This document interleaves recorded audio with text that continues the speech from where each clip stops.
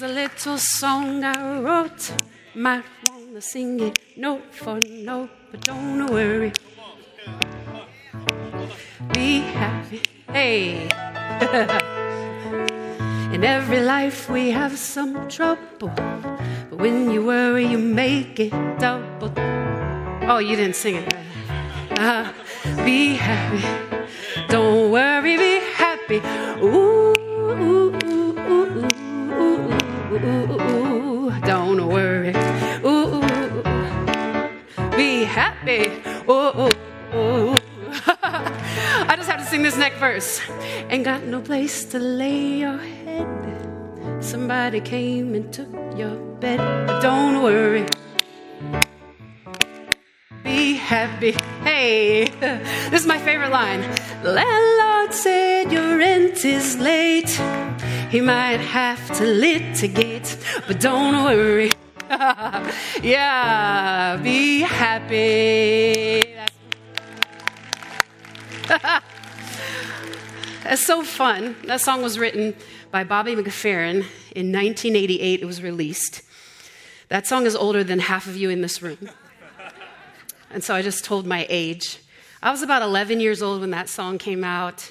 And I remember it just made me feel so good. It was the first song to hit the Billboard 100 that was completely a cappella. There's no instruments. It's all voices. And to me, that's a big deal because I'm a singer. What Bobby McFerrin didn't realize at the time, which I don't believe he was a believer then, he is now. He's now a 71-year-old man following Jesus. But I don't believe that he realized that the message in his song was something that Jesus had preached at the Sermon on the Mount more than 2,000 years before that song came out. And the main message of Jesus' sermon in Matthew chapter 6 is don't worry, do not be anxious. Interesting thing about this song is years later there became some scrutiny surrounding it because people started to feel depressed when they listened to it. They started feeling depressed because they didn't know how not to worry. And tonight we're going to talk about how do we not worry. We continue our series in spiritual battles, like Charles said on the topic, anxiety or worry. Some of us feel anxious or worried just hearing the words anxiety and worry, but don't worry. The Holy Spirit is here. He's going to help us tonight. God's got this. Look at somebody close and tell them, God's got this. Tell it to somebody else, God's got this. Don't worry. Let's turn our click in our Bibles to Matthew chapter 6. We're going to read verses 25 through 34. I'm reading out of the ESV. Matthew chapter 6, verse 25. Therefore, I tell you, do not be anxious about your life. This is Jesus talking. What you will eat or what you will drink, nor about your body what you will put on. Is not life more than food, and the body more than clothing? Look at the birds of the air. They neither sow nor reap nor gather in barns, and yet your heavenly Father feeds them. Are you not of more value than they? Verse 28, and why are you anxious about clothing? Consider the lilies of the field, how they grow. They neither toil nor spin.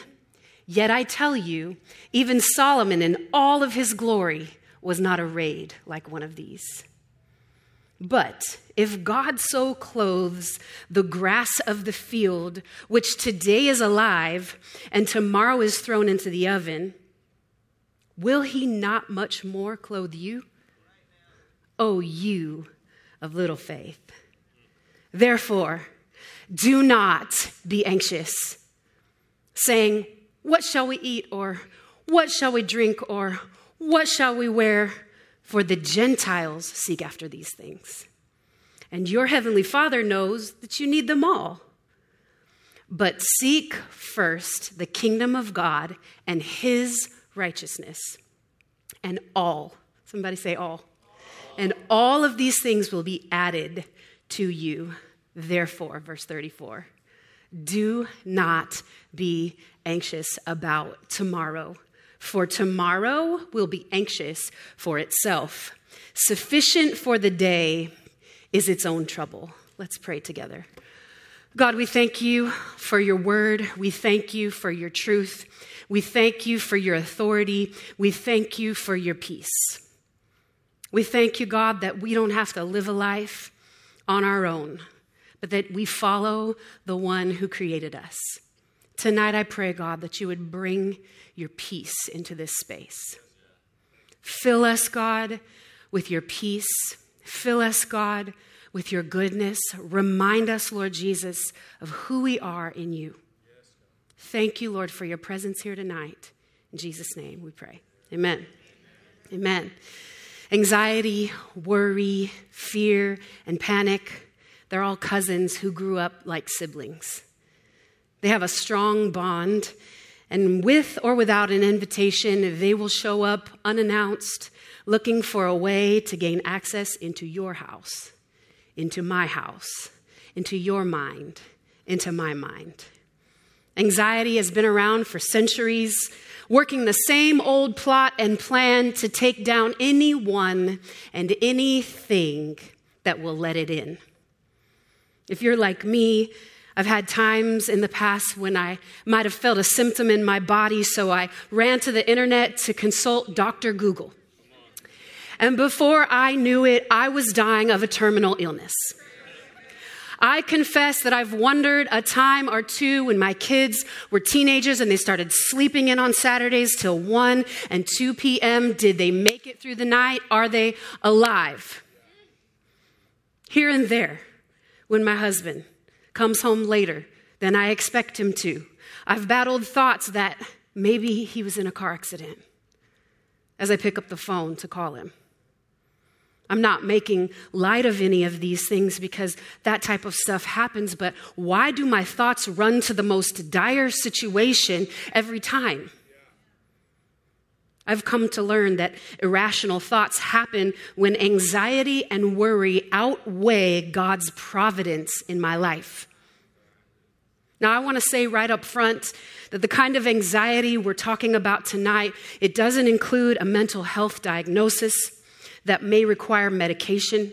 Tonight, we're talking about the spiritual battle against the kind of anxiety that is common to every single one of us in this room. In this passage, Jesus gives a command, do not be anxious 3 times. In verse 25, in verse 31, in verse 34, he says, do not be anxious. Now, the word anxious is synonymous with worry. It can be interchanged. Some versions say, do not worry. Some versions say, do not be anxious. But when Jesus says, do not about anything, he's not making a good suggestion. He's not giving a piece of advice. He's not telling us a nice commentary or even giving us an encouraging word. He's giving us a command that he expects us to obey. Jesus isn't telling us, don't ever be concerned about your problems. We all have problems. He's saying that the problem shouldn't control you, that the problem shouldn't control your thoughts, that the problem shouldn't control your decisions, that the problem shouldn't control your mood. So just don't be anxious. That's it. It's so easy, right? It's just so easy. Tonight, we're going to talk about how to obey this command that Jesus has given us, and ultimately how to fight the spiritual battle against anxiety and worry. We are about to overtake what has been overtaking us. Look at somebody in the eyes and tell them, you're about to overtake what's been overtaking you.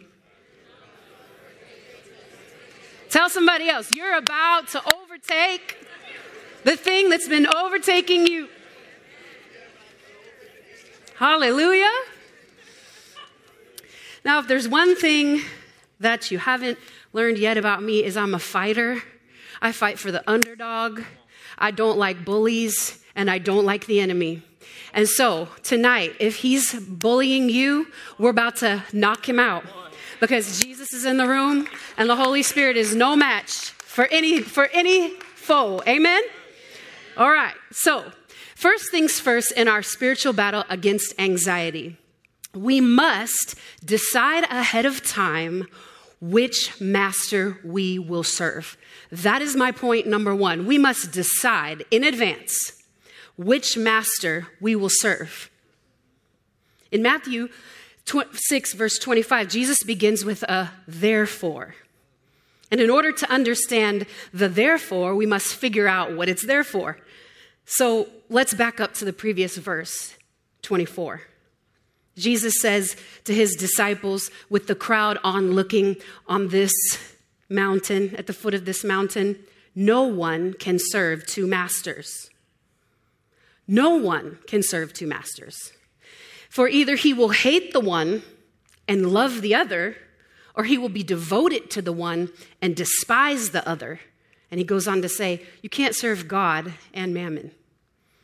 The word anxiety and worry here literally means to be torn in two, to be torn between two things. Jesus is saying, if you're divided, torn, or double-minded, you can't possibly serve me because you're in the middle of two things. Your attention is split. How is my attention split? How is my attention split? I love Jesus. Anybody love Jesus in the room? How is my attention split? Well, I want what I want, and at the same time, I want the benefits of obedience, double-minded. I want to keep all of my paycheck to myself, but I still pray for Jesus to rebuke the devourer from my bank account, double-minded. I want to keep all of that paycheck. I really want to keep it to myself. Nobody's amening on that. I want to be married and have all of its God-given benefits, but I also want to entertain the romantic attention of another person because it makes me feel good. I'm double-minded. I really want to be present with my kids. I want them to know that I'm here and I want to hear what they have to say. I'm available to them, but I'm just so attached to this phone. I really want to know what IG has to say. I'm double-minded. I really do love God. I really do. I love him. But I refuse to confess my secret addiction to illicit images on the internet. I refuse to confess my secret addiction to self-pleasure. I refuse to confess my secret addiction to alcohol. You fill in the blank, double-minded. God is saying, if you want my kingdom protection, my kingdom blessing, my kingdom benefits, and my kingdom covering, you have to do things my way. You must hate what I hate and love what I love, and I must come first in your life. So Jesus has to be boss. He has to be Lord. He has to be king. He must be our master, and our attention must be first and foremost stayed on him. We have to decide that ahead of time, before the anxiety shows up, which master will serve. I'm Team Jesus. I don't know about you, but I'm Team Jesus. If you're Team Jesus, lift a hand and say, I'm Team Jesus. We have to decide in advance. I'm going to give you guys this for free. It's not in my notes, but I remember talking to a young lady one time. She was asking me, how do I overcome lust? Like, I just keep falling, and I keep finding myself in situations where I am falling and my flesh is just, controlling me. And I'm like, well, you have to decide ahead of time that you're not going to put yourself in situations that allow you to fall, because that's your safeguard. We have to decide ahead of time that I'm serving Jesus. That's my decision. Once we've decided we'll serve Jesus with a singular focus and that he's going to be our master, then it's time to always trust God. Not sometimes, not when you want to, not when you feel like it, but always trust God. He cannot be a backup plan when the thing we try our own way doesn't work out. He cannot be second. We have to always trust God. In this passage, Jesus is saying, if your life is just about the next meal you're going to eat, you're living way beneath your privilege. I've given you abundant life, salvation, and freedom. I adopted you and gave you my name. I set your feet on my rock. And all you can think about is where your next meal is coming from? Wake up. Look at the things that you do have. Stop looking at the things that you don't. Jesus says, take a trip outside and go bird watching. see how they don't reap or sow? They don't spin. They don't toil. They don't have savings accounts or retirement accounts. They inherently know that if they are alive, there is going to be provision for them. As long as they can dig, they will find worms. Now, Jesus isn't saying that we're not supposed to meal prep or plan for the future, but he's saying we're not supposed to worry or be anxious about it. I watch a lot of nature shows these days, thanks to my country husband. It's funny how I've never heard, maybe you have, but I've never heard of a bird having a tension headache. I've never heard of a bird having an ulcer or a panic attack from stress. They trust their Creator to provide for them. When they wake up in the morning, they just go find the worms. They don't have to worry if the worm is going to be there. They have to work to find it, but they don't have to worry about it. When I wake up every morning, I should be ready to go to work. But I'm not worried about God providing for me. His provision is a part of my kingdom inheritance, and yours too. You know, God never orders something that he can't pay for. The Bible says that he orders our steps in his word. So if he orders our steps, then he has made provision for every step you'll take, every single one of them. From the day you're born until they tag your toe, he is with you. He's made provision for you. We got to trust God always. Jesus continues. And you're worried about what you're going to wear, but you're not even thankful that you have a body to put clothes on. You're worried about what you're going to wear, but you're not thankful that you're healthy and that you're alive, you're actually breathing. Is your body dependent on clothing to live? No. He's saying, look at me. I got you. You're alive. Be happy. Don't worry. It's all good.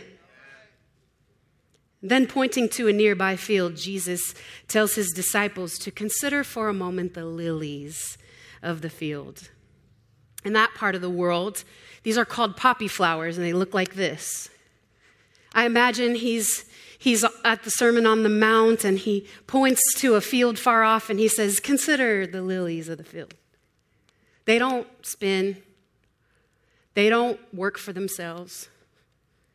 They don't do anything to make themselves bloom. They can't make clothing for themselves. They don't work. They don't toil. They just be. They just be. They're gone quicker than tulips. They show up one day, and within days, they're gone. Jesus says, they show up today and they're gone tomorrow. How much more will I care for you? If he dresses the lilies with beauty and splendor, how much more will he clothe you? How much more if he watches over every sparrow? How much more will he love you? Makes the song take on a different meaning, doesn't it? Jesus is teaching us that there is no reason to be anxious and worry when he is in control. He's saying, trust me, son. Trust me, daughter. I got you. I'm not in control. Jesus is in control. You're not in control. Jesus is in control. Even if you feel like you're in control, it's a lie, because Jesus is the one who controls all things. We have to trust him in everything. I want to suggest that when temptation to be anxious shows up, it's an opportunity to trust God again. And tomorrow, when worry shows up, it will be an opportunity for you to trust God again. And when the temptation to worry comes knocking at our door, it's a reminder to pray again. And when fear assaults you, it's an opportunity to grow in faith again. Faith and trust, these things, they're like a muscle. the more you work it, the stronger it gets. It's time for us to get in the gym and work our trust. It's time for us to start lifting some faith.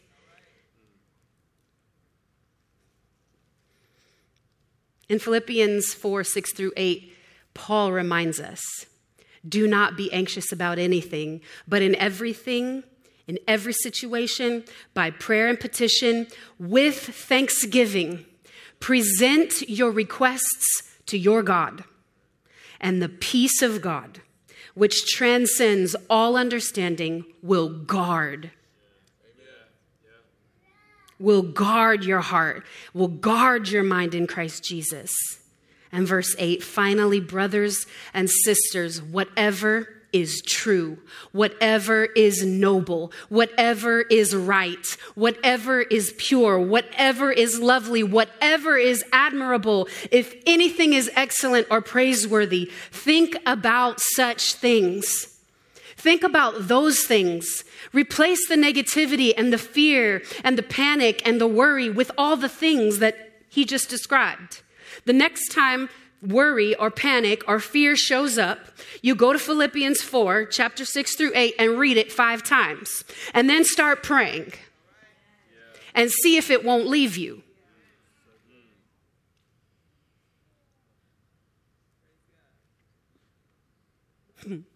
Thank you, Jesus.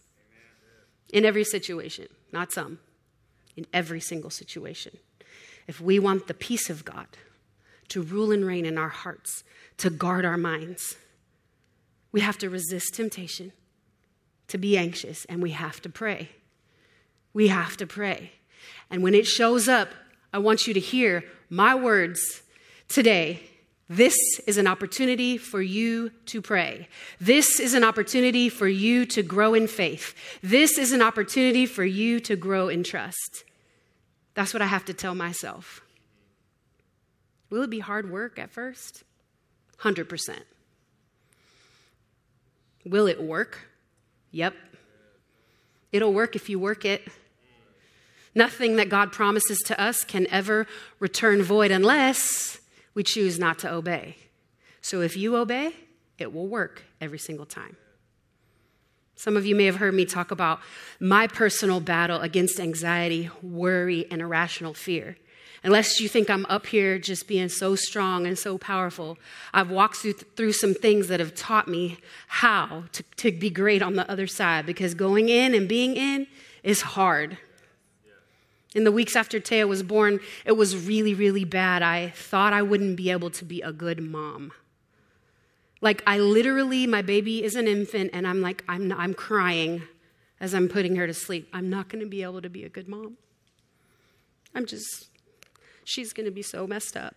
She's not going to have what she needs. What if I don't know the alphabet to teach her? What if kindergarten comes and I forget how to drive a car and I can't take her to her first day of kindergarten? Then she won't be able to go to school. What if she asks me a question when she's 5 years old and I just don't know the answer because what? One day, God was like, hey girl, you were a single mom for 17 years, and I gave you everything you needed to be a great mom.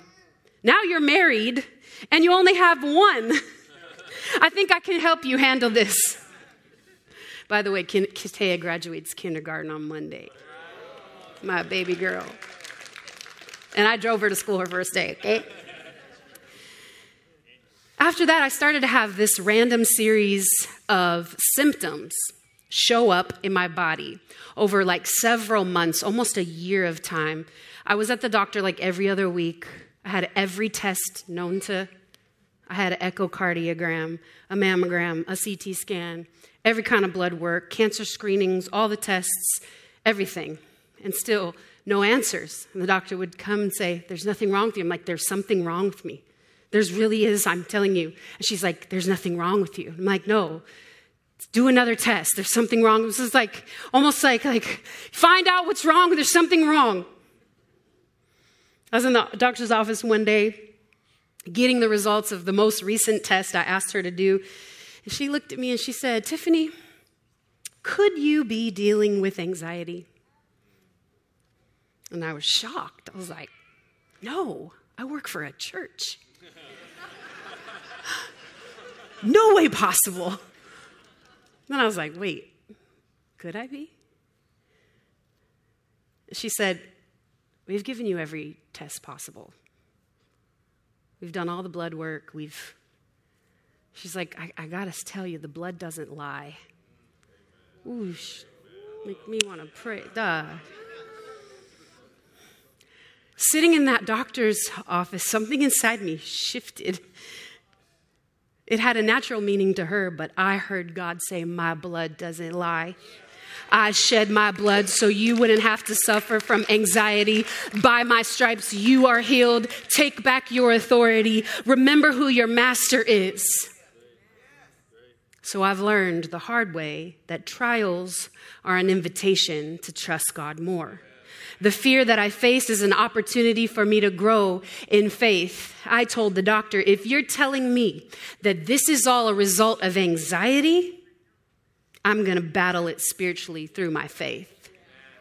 She's like, okay, but, I'm like, hey, if it doesn't work out, I'll come back and I can take some medicine.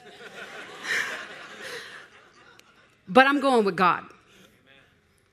Every time I had an anxious thought, I started praying out loud. God, I thank you that you're my master over all of my thoughts. And in Jesus' name, I command that thought to leave right now. Every time my heart started racing, beating so fast out of my chest, I put my hand there and said, you are trespassing on God's property. I am healed. I am whole. Jesus is my portion. What I had to do every single time anxiety tried to show up and take possession of my mind was serve notice to the enemy that I'm taking back my authority. That's point 3. We must serve notice to the enemy that we're taking back the authority that God has given to us. In verse 31 and 32 of this passage, Jesus is saying, when you are anxious, when you give in to worry, you're believing a lie that I won't provide for you. You're believing a lie that I don't have it figured out. You're believing a lie that you can figure it out better than I can. That's what pagans and sinners and heathens do. Do you really want to give up the life that I've given you for the life that a pagan lives? You want to exchange your kingdom inheritance for hell? If you've ever watched a group of vultures feed, you know 2 things. Number 1, they don't kill their prey because they are cowards. They find rotten, dead roadkill, and then they devour. They will not confront an animal. They will not take a deer down, but they'll sure eat it. Lies from the enemy are like vultures. They can't kill us, but we become prey when we allow negative, rotten thoughts to consume us. Those lies will dig deep down in our soul, and if we let them, they will make us give up our right to have dominion. The enemy loves to trespass in places that belong to God. It's one of his favorite pastimes. And the only way that he can gain access is through open gates of disobedience in our own lives. It's by our split attention, our lack of devotion to Jesus. And the enemy is watching every minute of every day, looking for a way in. Last year, my husband and I bought a large piece of land in Grant County, West Virginia. The man who owned it before us seemed to have a very hard time understanding that once ownership changed hands and the deed was now in our name, that he no longer had legal rights to use the land for his leisure. We posted keep out signs at every gate just like that. That's our front gate right there. I took that picture this past weekend. Private property, keep out. We posted signs that look like this next one. Private property, hunting, fishing, trapping, trespassing for any purpose is strictly forbidden. Violators will be prosecuted. We posted those on about every 5th tree on our entire property line. And still, this man didn't care. He did not care about the signs that we posted. All the hard work that we did. He did not care. So, we had to call the authorities to serve notice to this man that if he comes on our property again, he would be taken captive by the sheriff and made to obey. We had to let him know that the ground you used to occupy is no longer available to you because ownership has changed. Some of us in this room need to take back our rightful position as kingdom citizens under the lordship of Master Jesus and remind the enemy that ownership of our headspace belongs to God. From the moment we became God's property through salvation, the enemy no longer has the right to occupy my headspace. Things have changed. And starting today, I'm posting keep out signs and no trespassing signs. You can't hunt me, trap me, hook me, or otherwise occupy the space around me. I serve notice to anxiety and worry. Get off my land. I'm taking back my God-given authority and I'm taking every thought captive. 2 Corinthians 10, 4 and 5, for the weapons of our warfare are not of the flesh, but have divine power to destroy strongholds.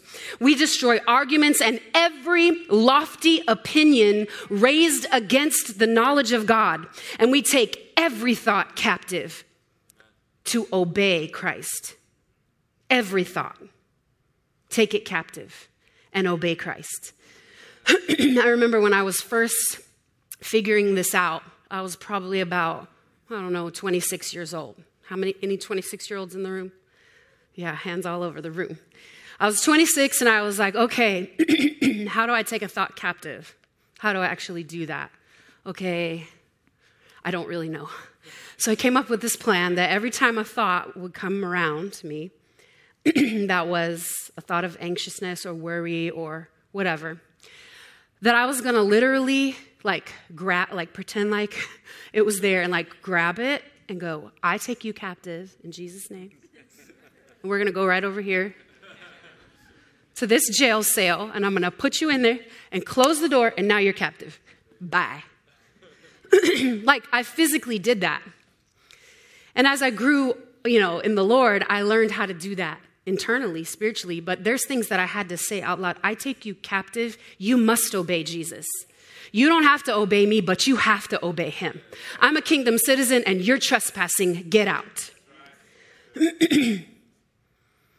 I'm seeking the kingdom first. I'm seeking the kingdom of God first and his righteousness. God's going to take care of the rest. Jesus says in verse 34, be concerned about today. In so many words, this is what Jesus says. We get a fresh 24-hour extended release dose of mercy every morning. Use today's mercy for today, and tomorrow's will be for tomorrow. You can't use today's mercy on next week or next year. You can only use it for today. Let tomorrow worry about tomorrow, and you just win today. You win today by every minute, every moment, every hour. That's how you do it. As for the spiritual battle against anxiety, one, we got to remember who we serve. We live a singularly focused life turned toward God. We have to, number two, trust God. Pray and confess the word of God over our life. We see trials as an opportunity to grow our trust in the Lord. And we have to take back our authority. Seek first the kingdom of God every day. Not some days, not when you're feeling bad, every single day. And take the thoughts captive, make them obey God. This battle, it's fought one day at a time, 1 hour at a time, 1 moment at a time. Just win today. How do you win this battle? Just win today. And when tomorrow comes, win tomorrow. And soon the pattern of victory or anxiety will be a normal part of your daily life. Now, if you're here tonight and you say, I've never made Jesus my master. I really didn't understand that I've been having this worry and anxiety because I'm not fully devoted to Jesus. I've never really made the decision to leave that master and cling to him. If you're in this room tonight, there's hope for you because Jesus is standing going, come on, come on. If you're in this room tonight and you say, man, anxiety's been trespassing all over my land, and I've just been letting it. I want to take it back. I want God to be my God. I want the kingdom rulership to take residence in my life.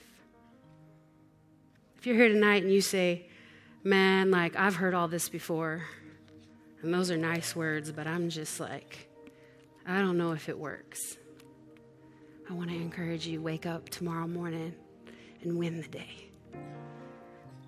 Don't worry about next week. You can win today. And I'm telling you that I've had moments in my life where I thought I couldn't win, where I didn't know if I was going to make it through the day. God is not a respecter of persons. His principles work. They work if you work them. And I plead with you, wake up tomorrow morning and win the day. Don't allow the enemy to take what God has given you. Trust him. I want us to pray together. If you fit in the first group, you say, Jesus is not my master. I know it. I know it tonight. I know it now. He's not. I thought he was, but my attention is split.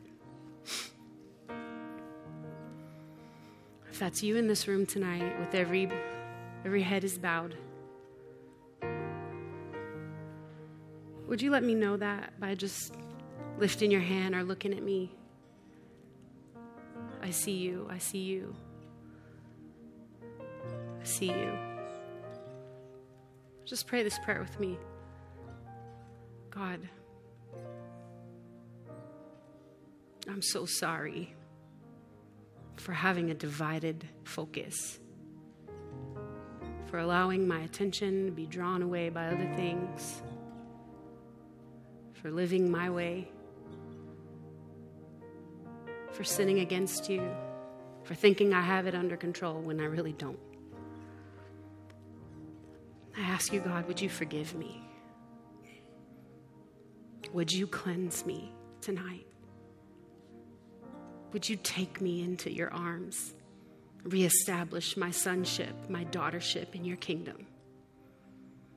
Help me to live a life that pleases you. Help me to resist the enemy. Help me to be yours forever. In Jesus' name. And with every head bowed and eyes still closed, if you say tonight, if you're in that second group, and you say, man, like, worry's got me, anxiety's got me.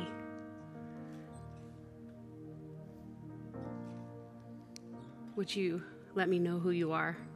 I imagine that's going to be a lot of us in the room tonight. Would you let me know who you are? Yeah, it is. It's a lot of us. Yep. It's a lot of us. It's half the room.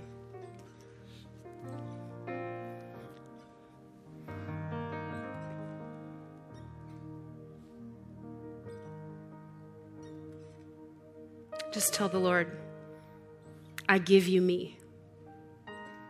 I surrender again. I give you my mind. I give you my heart. I surrender again.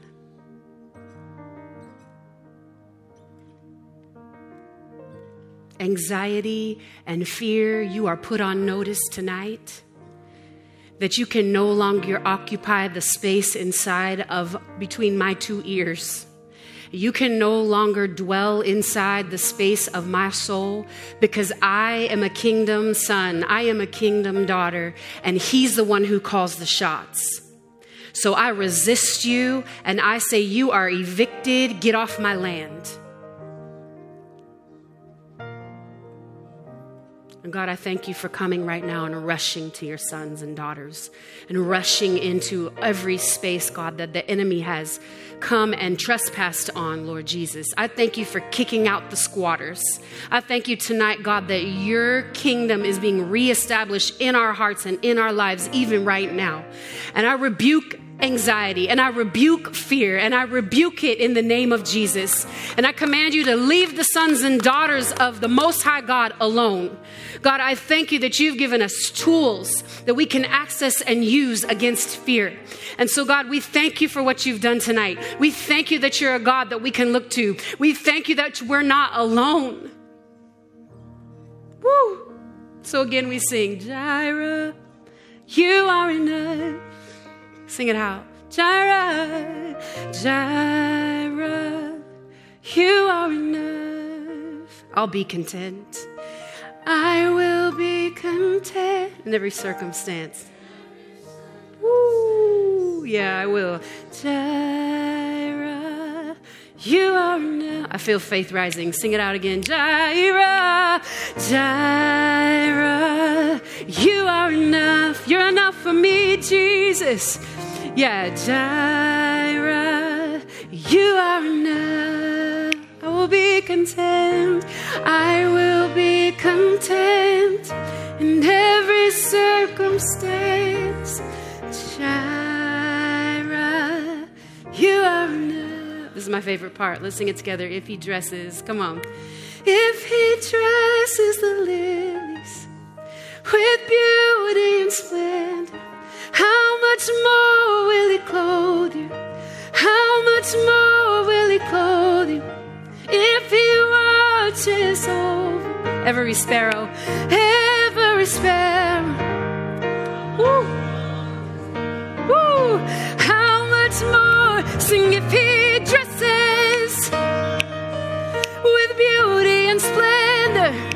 How much more? How much more? And if he watches over every sparrow, woo, how much more will he love you? How much more will he love you? How much more does he love you? How much more does he love you? Woo, Jireh, you're enough for us. Woo, we bless you in this place. We thank you for your freedom. Come on, let's thank the Lord for his freedom. We thank you for your freedom. Hallelujah, we thank you for your freedom.